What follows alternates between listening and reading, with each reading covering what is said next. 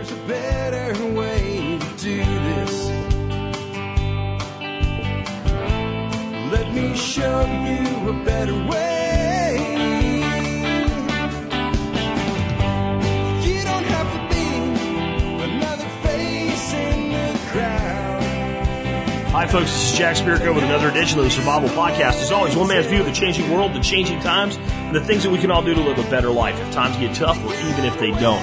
Coming to you once again from Hot Springs Village, Arkansas, high atop the Highway 7 Ridge Line from TSPN, the Survival Podcast Network headquarters. Today is Tuesday, September 13th, and this is episode 743 of the Survival Podcast, and I have a great show for you today. I have Paul Seifried standing on the line. He's the president of Utah Shelter Systems, and he's going to come on in just a moment and talk with us about underground shelters rated for blast and nuclear, biological, or chemical issues. He's going to tell us a lot about countries that are doing this on a large-scale operation, have been doing so for a long time, countries like Switzerland, and a lot of other really neat, cool stuff, and some threats that we tend not to think about anymore. Before we bring him on the line, though, let's go ahead and take care of our sponsors. They do a lot to help take care of you. Make sure the show is here for you 5 days a week, Monday through Friday. Sponsor of the day number one, Jeff the Berkey Guy at Directive21.com. Of your 5 survival needs, the one that you will die without the quickest in most situations is going to be water. And that means we need to make sure that we have good, healthy, clean drinking water at all times, both in good times and bad. I don't know a better way to do that than with the Berkey water filtration system. Even though they are a sponsor, when I recommend them, I'm making a recommendation based on what I really absolutely believe. In fact, if you come and look and see what water filtration do I personally use, it's a Berkey water filtration system. And it wasn't given to me. I purchased it because I believed in the product enough to buy one, and I dealt with Jeff at Directive 21. And you should too, because not only are you going to get a great product, you're going to get great service from one of the largest distributors of Berkey in North America, and one of the best places you could ever do business, period, for anything or any time or place. Jeff always takes care of you, man. He really does a good job. He also has some other cool products for your prepping needs. Check out Directive21.com today for Jeff the Berkey Guy. Next up today, Shelf Reliance. Notice I said shelf like something you put stuff on, not self like you yourself, your individual self, but a shelf. And that's because ShelfReliance.com are innovators in food storage technology with some of the most innovative food storage shelves I've ever seen that allow you to eat what you store and store what you eat. Their Harvest 72, for example, can hold over 600 pounds of canned food in a very small footprint in a way that allows you to automatically rotate your food no matter what type or size of cans you're using. So check out ShelfReliance.com today. And remember, they are also where you can get the Thrive brand of long-term storage food. I'll tell you what. Of all the long-term storage food, especially the stuff that's like prepped meals that you're just, putting together and having a meal straight out of a can, best quality stuff I've ever seen. Best tasting stuff I've ever eaten. Really great pricing, and they ship a hell of a lot faster usually than things like Mountain House or Provident Pantry and what have in this day and age. So check out ShelfReliance.com. Another sponsor, not sponsor of the day, but I want to make sure you guys don't miss your chance here. Ready-made resources, giving away that Rock River Arms AR-15 upper valued at about $900. All you do is fill out a form. Make sure you take a shot at winning that AR-15 upper. Robert went out of his way to make sure that he put up a really great prize this time around. We don't give a lot of stuff away that's of that value, so make sure you take a shot at winning the AR-15 upper.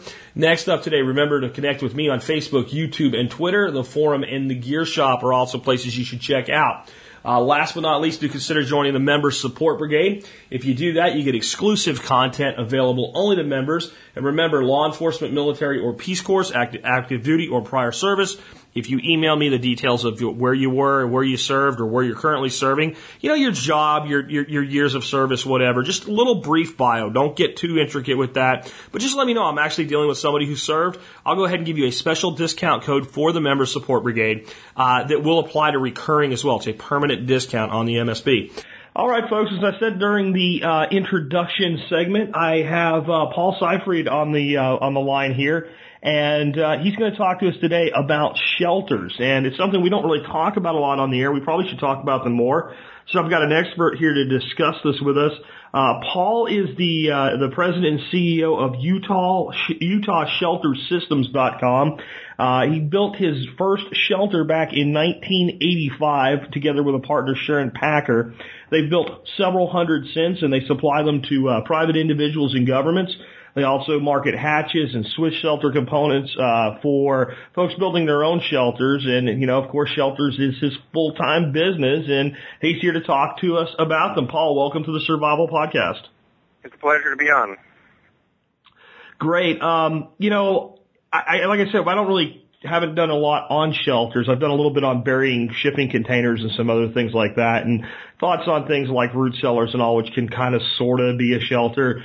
But, just leading off, why should people be building a shelter now that the Cold War is over? Well, I guess it depends on what your definition of the Cold War is. My definition of the Cold War is that we had an imminent threat of invasion by the Warsaw Pact in Western Europe, and those forces have largely, dissolved, and the countries that used to be in the Warsaw Pact are now mostly independent and are friendly to the West. But the nuclear arsenals of both sides of the Cold War are still very much intact, and Russia continues to modernize and upgrade their nuclear deterrent, as well as Red China. And, of course, there are other countries that are less stable that are joining the game, such as Iran and North Korea, and now Syria is also aspiring to a nuclear program. So the nuclear genie is out of the bottle, and there are countries that are not friendly toward the United States that still possess or will soon possess the ability to deliver nuclear weapons into the United States. Okay, and I mean, part of me looks at this and says that, a shelter's not just for nuclear warfare. It could be for anything from other types of attacks that I guess we'll get into a little bit later, like, biological or chemical, but it also would be a good place to shelter for, people throughout the South that live in places where they don't even have a basement and they live in the middle of Tornado Alley. That's correct. We saw some horrific tornadoes this last season in Alabama and western Missouri and Kansas. And, I have a lot of customers who built their shelters for the nuclear, biological, chemical threat, but they also take comfort in having them when there are tornadoes on the ground in their county. And, they're good for winter storms, massive power failures. When you won't be able to heat or cool your house, your shelter is still a standby living arrangement where you can live in some degree of comfort and safety. What makes a good shelter? What makes a shelter like, let's say, a proper shelter? What are some of the characteristics it needs to have? I mean, is it just a hole in the ground or a bunker, or is there certain things that, if you want to do it right, you really need to kind of button down? Well, there are several things you need to address to build a shelter, and there are lots of ways to build one, depending on your resource envelope. But the first thing you need to consider is the shielding factor. And we run into a lot of people who build concrete blocks in the ground, and when they call us later on when they're done to tell us, what they've done, they have an 8-inch thick concrete ceiling, which is totally inadequate and will prove absolutely worthless in a nuclear environment. What you really need, if you're going to stick with solely concrete for your shielding material, is about 30 inches of concrete in the ceiling. And that will provide a very acceptable level of protection. Shielding, 4 feet of dirt or more. We typically bury our shelters 10 feet deep in the ground, so there's 10 feet of cover over the top, which would reduce, your nuclear exposure in an attack to near zero. And of course, after shielding, you have to look at proper ventilation. You have to be able to maintain a comfortable temperature in your shelter, and you do that primarily by air exchange. But you also need to be able to remove from the outside air nuclear contaminants, and of course, if chemical and biological agents are ever employed, you'll need to be able to do that as well. I forgot to mention, a lot of our clients use these for fire shelters in California and other areas in the West where they have housing developments in the mountains. The developer can say the cost of building 15 or 20 miles of road out of these mountain developments as an alternate fire escape by deploying these shelters underground near their houses. But anyway, so you need to take into consideration enough room for the occupants, ventilation. We need to have a good closure or door on the shelter so that it would protect the occupants from, the threat, obviously. And so that's basically it. Shielding, ventilation. Of course, there are other considerations. You could get by with just a flashlight or candle in your shelter, but we like to have a more realistic approach with battery-powered backup systems for lighting and so forth. And then you can really get down to the nitty-gritty as far as meal preparation and furniture and so forth. But that's basically the essentials. So how do you handle the air exchange? Like, how do you, is there any kind of electricity used in that? Is it a passive system? What type of filtering do you need to get something like anthrax or radioactivity out of air that we're going to be breathing? Because if we go down in that hole and we pipe in air that's not, filtered, you might as well be standing on the surface. You might as well be standing on the surface. You're absolutely correct. We import a air handling system or ventilator from Switzerland because Switzerland is the world leader in civil defense technology, having more than enough shelters for their entire population. So we bring in the outside air, and it passes through a pre-filter which strips out dust particles larger than 10 microns, and then that air goes into an NBC filter, which weighs about 175 pounds that sits on the floor. And that strips out all of your known chemical, biological war gases and aerosols. And the Swiss actually test their filters against actual chemical and biological agents in the laboratory. And then, of course, it's pulled through the air pump and dispersed into the shelter. So there's an electrical requirement there. Then this is not. Well, actually, we can run it on either 110 volt electricity or by hand, and the Swiss are wise enough to know that in wartime electricity is a luxury. Yeah. And but your shelter occupants still have to have breathable air.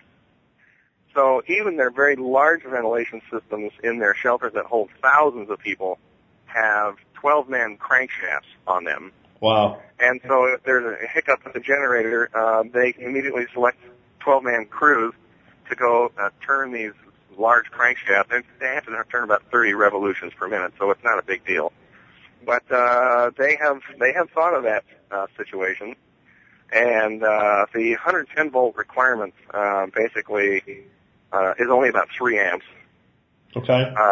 And so it is a fairly efficient, from the standpoint of electrical energy consumption, it's a pretty efficient air pump. But the neat thing to notice on the air handler is that it's actually a pump rather than a blower, and it takes a lot of vacuum power to pull the air through those filters and disperse it into the shelter. I noticed a few years ago that we had a 4-foot snowfall on our shelter in the mountains, and I considered clearing away the air pipe, but I thought, no, let's see if we get any air through 4 feet of snow. And of course, it effortlessly pulled air through 4 feet of snow, and you could ventilate our shelter without any problem.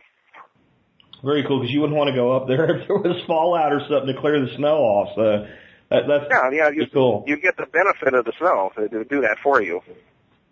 Yeah, yeah. I heard you mention. Go ahead. No, go ahead. I heard you mention burying shipping containers a while ago, and there is some of that on the internet, some material on that. I highly advise people to avoid doing that because all of the people that we have been talking to who have done that have seen their shipping containers ultimately collapse because they are not designed to sustain several hundred tons of dirt over the top of their flat roof. They are designed to be stacked one on top of the other, with the load being taken up by the edges of the containers. But burying them, underground is not a good idea. So go some other route. Yeah, the only way I've ever seen that work is when they're fully timbered. Where they're not really doing the load bearing, the timbering, or I've also seen people frame them out with I-beam steel and supports, right. like you're putting a mine shaft in, and it's a lot of work. Right. It is. So all the savings seems to evaporate when they do that. Yeah, I've also seen people use a concrete slab, over the roof that extends several feet over both sides of the trench, and that can work as well. But you have to address, taking that load, that static load. So anyway, that's why we went with the corrugated culvert pipe approach, because it's designed for deep burial. We actually can bury our shelters up to 44 feet deep. We've never done that.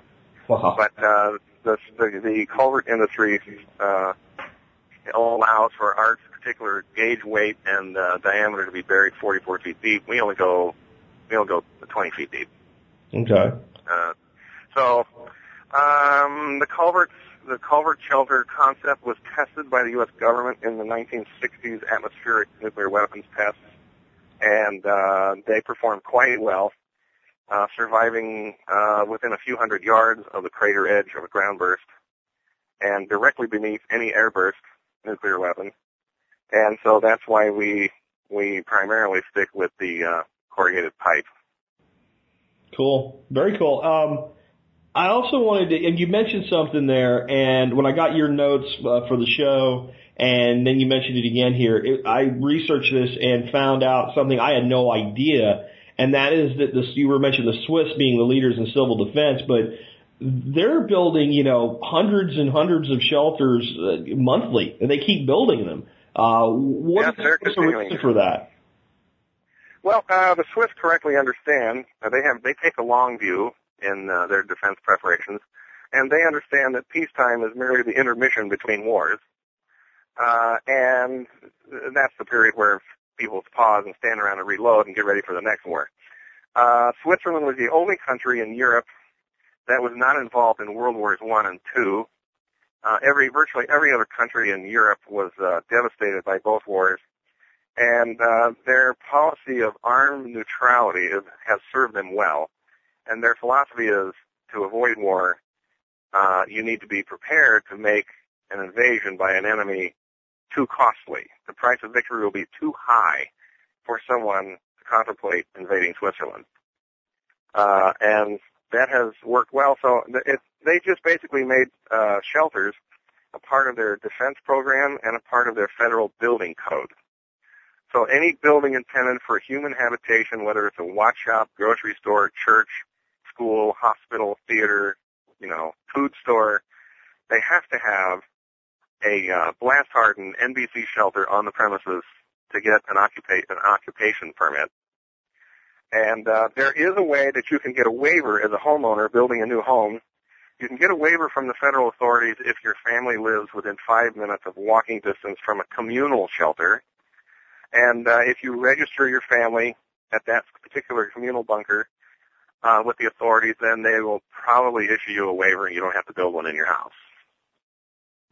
Interesting. I mean, it's just kind of striking the difference between the U.S.'s policy on this and the Swiss policy on the Swiss stayed out of the war, weren't building, MX missile systems in the 80s and the 70s, not really considered the huge target. And then the U.S. were, going toe-to-toe during the Cold War with the Soviets, both of us building huge stockpiles. We're the target for the other guys, and of course they're the target for us. And we didn't really do anything on a national level as far as, shelter building. Why did our government choose not to? John F. Kennedy was the last U.S. president to actually be candid with the American people about the nature of the threat and appeared on our televisions and advised Americans to build fallout shelters if they had the means to do so. And JFK was going to unveil his concept of an American shelter program, which was very similar to the Swiss program. It was going to cost billions of dollars. And that died with John Kennedy in Dallas. Lyndon Johnson immediately scrapped the shelter program and accelerated our involvement in Southeast Asia, and the rest is history. Ronald Reagan tried to revive civil defense in the 1980s, proposing to increase the federal budget for civil defense from $200 million to $7 billion a year and began building shelters. And, of course, he was mocked and savaged for that idea and that died. So basically the American people are kept pretty much in the dark about the nuclear, biological, chemical threat. And, politicians figured out a long time ago that scared voters don't vote for incumbents. So if the electorate is kept ignorant and comfortable, then they continue to reelect people who don't pay any attention to the problem. And I see the problem now is that we have been distracted by our adventures in the Afghanistan and Iraq wars, and we have focused most of our resources and attention on the Islamic terrorist threat. And we have completely turned away from our near-peer rivals, Communist China and Russia, of course. And so we have totally neglected our nuclear deterrence. And the Russians and Chinese continue to maintain and modernize their nuclear forces. Yeah, so we don't do it. The Swiss do it. Are there any other countries that have, heavy-duty programs in place for doing civil defense shelters? That's a good question, and the answer is yes. South Korea has a large shelter program. Kuwait, Saudi Arabia now have large shelter programs since the Iraqi invasion of Kuwait. Sweden, Finland, Norway all have large shelter programs. Israel, of course, as we saw in the 2008 or 2006 rocket campaign, there were a lot of news stories filmed inside Israeli bunkers when Katyusha rockets were raining down on the Israelis. Russia and China both have shelter programs. They tend to be focused on their critical industrial areas because they want to preserve their manufacturing base in case of war. But I seem to remember reading a story here not too long ago about the Olympics being held in Seoul, South Korea. And one of the athletes remarked that he was told when he arrived in his hotel that if they did blow the air raid sirens for a drill, that you had a couple of minutes to get into a shelter, and if you were found wandering around, outside of that grace period, then you would be arrested.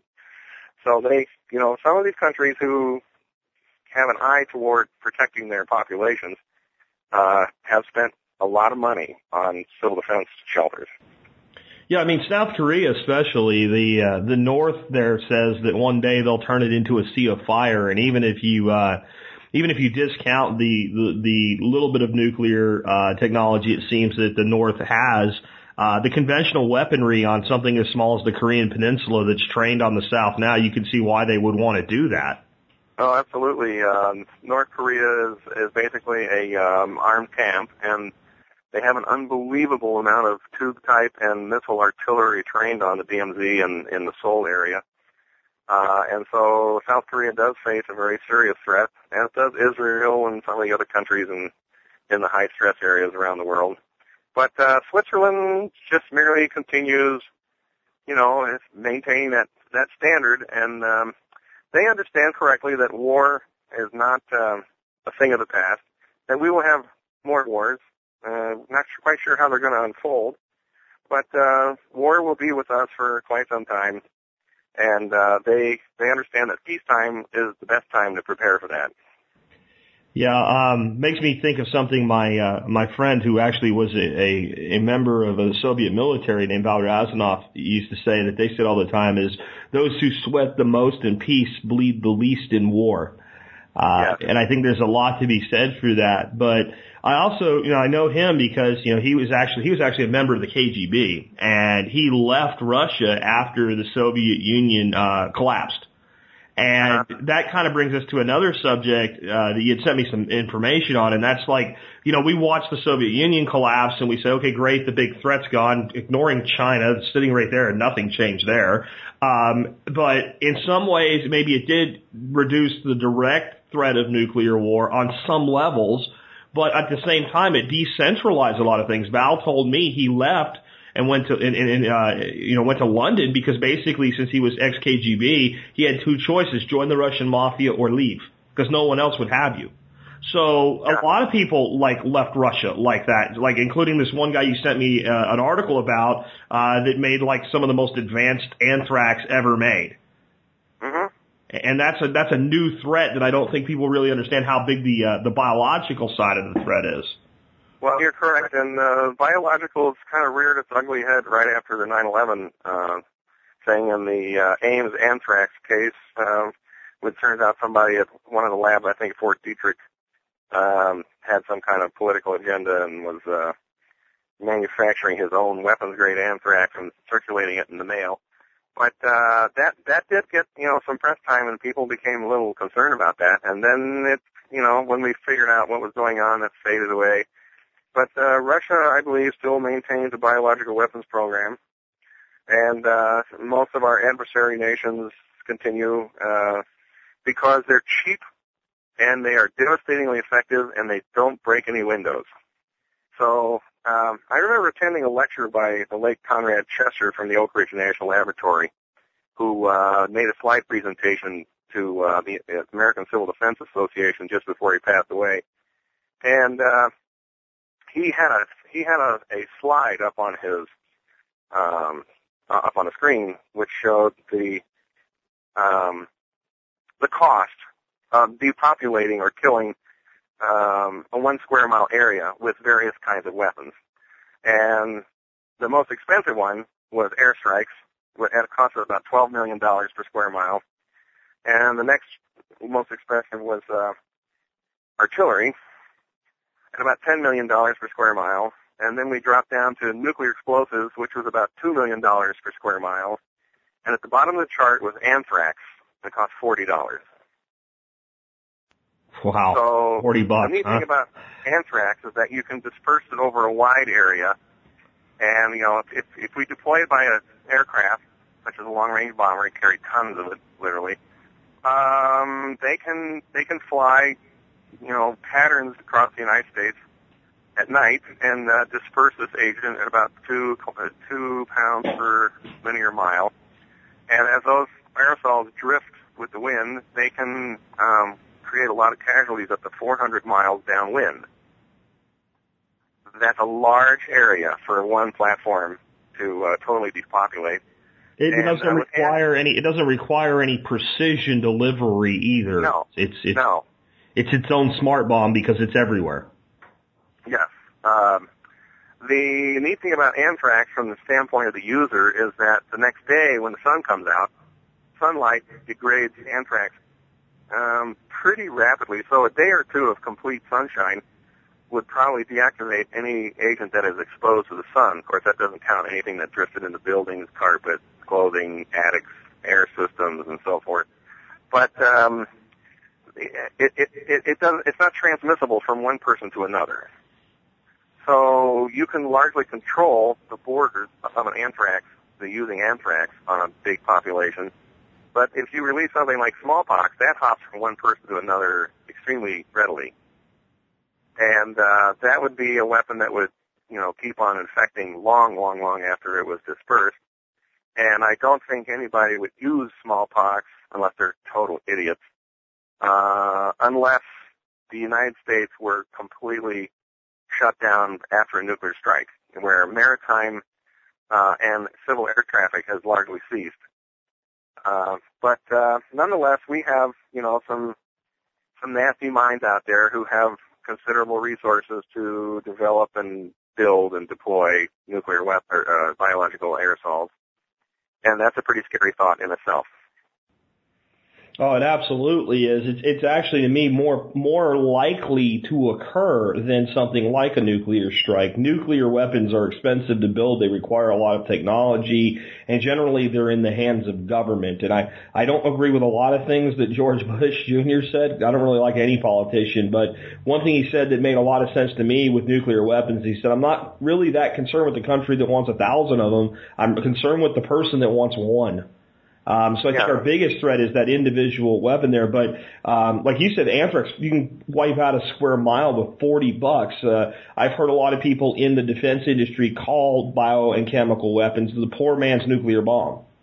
It is. And in fact, they may be even more devastating from the casualty standpoint than nuclear weapons if they're used by somebody who knows what they're doing. The other factor, going back to proliferation, is we have Pakistan, who has a pretty modern nuclear program. They understand how to build multi-stage weapons, fission fusion weapons and so forth. They understand miniaturization of weapons, and they've tested a thermonuclear weapon.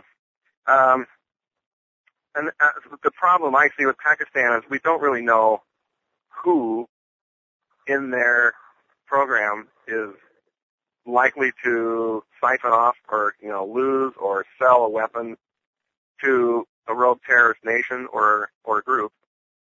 And I don't worry so much about, one being smuggled into a city, although that would be terrible. What I worry about most is sending that weapon to a country like Iran, who has a mature intermediate-range ballistic missile program. And Iran is looking for a nuclear weapon to put on one of their intermediate-range ballistic missiles and possibly launch that from a ship in the Gulf of Mexico over the central part of the U.S. and do what's called an EMP shot. I'm sorry, I have a Sikorsky helicopter flying overhead here. So if someone were to successfully detonate a nuclear weapon over the central part of the United States at the right altitude, we would be a third world country in a minute. And it wouldn't hurt anyone on the ground initially, but it would completely shut down our electrical infrastructure and basically destroy all unprotected microcircuits, chips, and so forth. And we are totally dependent on this technology to provide drinking water and other utilities and fuel and food and medical support and all the other things critical to, keeping our population alive. And with a single warhead, a tiny country like Iran or North Korea could successfully destroy the United States as a viable power. Yeah, and I think if they were to maybe use half a dozen of them spread out, they could really make sure they got the job done. And that doesn't seem like that big of a task for them to accomplish.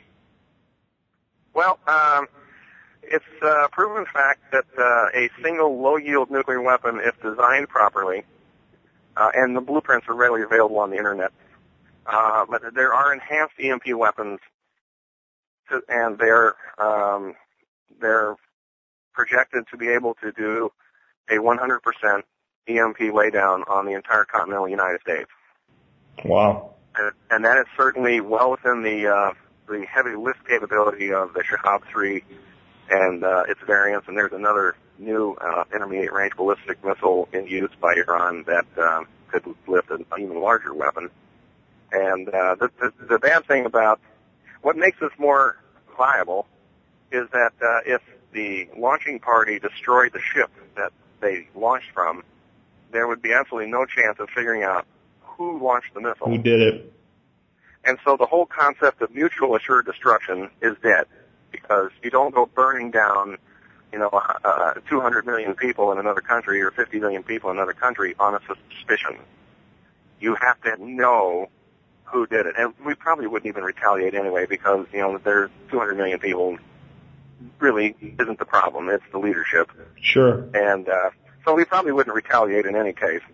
But the fact is the experts are projecting if we did suffer an EMP strike that it would eliminate about 90% of the U.S. population over a 1-year period. Wow. All right, so let's say, I'm sold on the idea. I decide I want to build a shelter for myself and my family. Typical, American family of 4. What type of size are they going to need in general? What's going to be the expense, the cost of doing this? I know that varies because, one guy has like really easy soil to dig in, the other guy's loaded with rocks and boulders, but, kind of a general ballpark. Well, I often get asked the question, how many people can fit in a certain size shelter? And the answer is, it depends on how scared they are.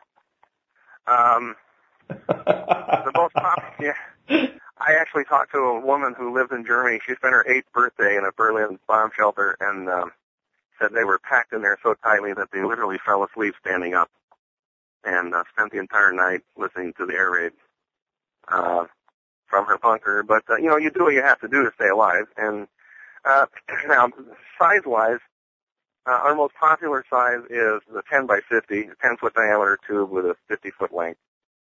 And the reason is because it's the cheapest per square foot cost that we can make, because the fixed costs on building the shelter are the steel bulkheads on the end and the entrances and the ladder and the air handler and the hatches or the Swiss doors, depending on how you're doing it. And so all these costs are the same no matter how long you make the shelter. The cheapest part is the length. And so the smallest, there's only about a $13,000 spread between the smallest shelter we make to the largest shelter we make. So from the standpoint of storing extra food, water, soap, antibiotics, medical supplies, tools, clothes, shoes, whatever, whatever you are able to pack into that shelter is most likely what you'll get to live on for an extended period of time, because the supply chain will be largely destroyed. And I mean, so the largest shelter we build runs around $60,000. Okay. And that's the shipping cost. That's the drive-away cost. And then installation runs anywhere from $8,000 to $20,000, depending on how sophisticated your installation is and the job site and whether you have to blast, local conditions, how far you have to go to get crushed rock and so forth. But that's the ballpark figure of the cost of a shelter. And our target when we got into this was to build a highly efficient, high protection shelter for about the cost of a new, well-equipped pickup truck.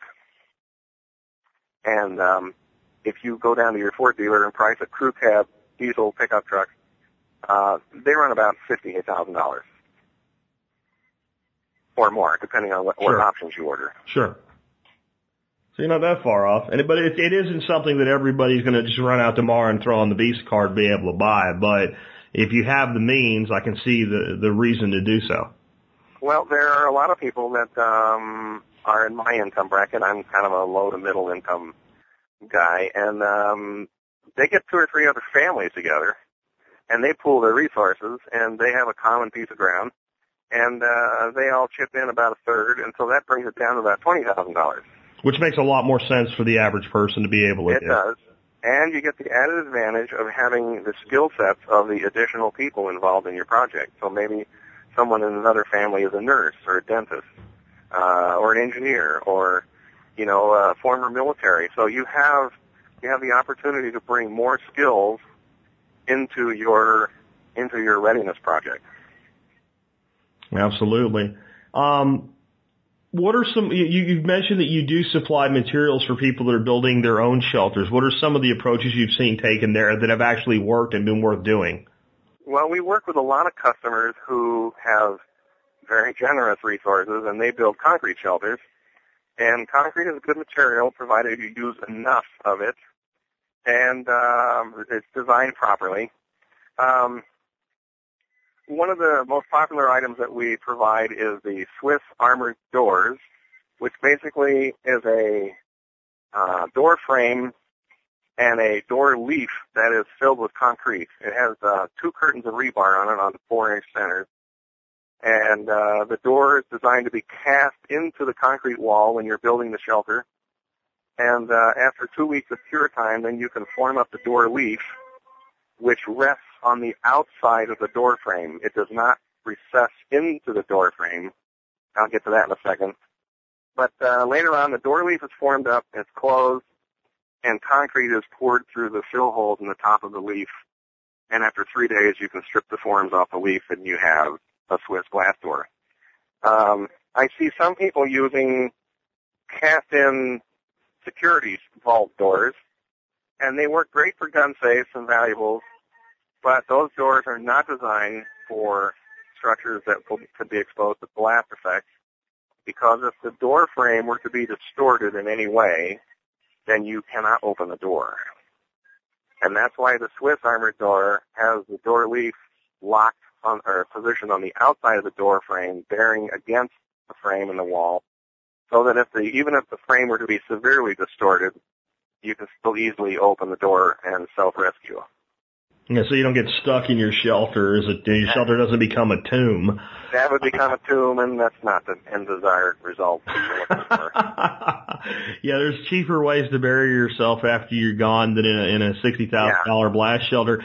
A thing I've seen people do to build, mostly more for a storm shelter type situation, but seems to have worked fairly well. You mentioned you use the corrugated pipe in your shelters, but I've seen at times where there's major civil works projects where they're putting in that huge concrete pipe. And they have some left over, and if you buy it new, it's expensive. But when they have some left over, you can usually get it dirt cheap, comparatively speaking. And that would seem to work really well. Concrete pipe is very rugged, and in fact, the Swiss use concrete pipe in some of their military small field fortifications. I have no problem with concrete pipe. Very rugged stuff. Cool. Well, if folks want to talk to you about putting in a shelter, how do they get in touch with you? Well, we have a website, and it's called UtahShelterSystems.com, and our contact information is on there. I can be reached directly by email at PSEYFRIED@UtahShelterSystems.com. That's all on the website. And I take calls on my cell phone, which is 801-631-7684. And we do provide a lot of self-help to people who are doing their own, and if they just need information, we're happy to provide things like the Swiss building code for concrete shelters, and maybe help people tweak their own, building plans and so forth, help them avoid some of the pitfalls we've already seen. And but we're just more into promoting the general readiness for the American people, and we are quite vulnerable to a lot of threats. And when you guys do your installations, are you geographically limited to like an area that you cover, or? We mostly cover the United States and Canada. Okay, but you're nationwide. Yes. Okay.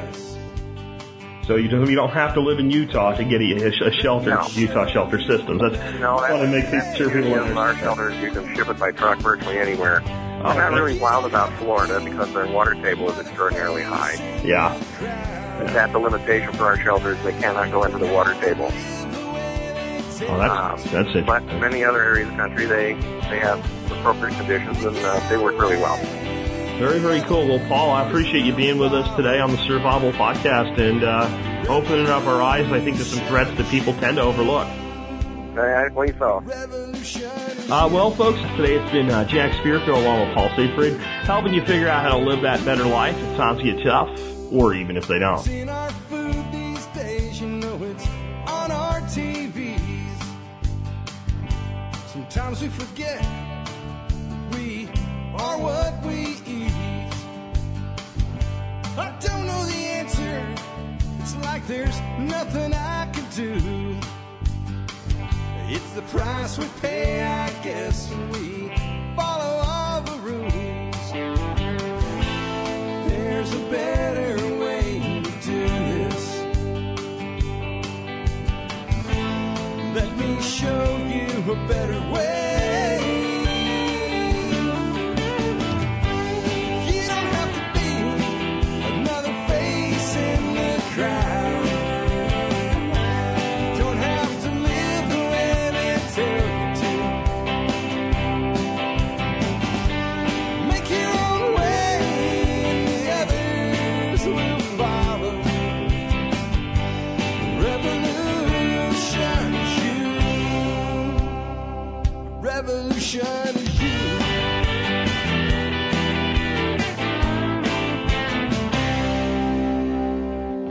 Someday we'll realize our children just can't pay. nobody up there cares. They're living for today.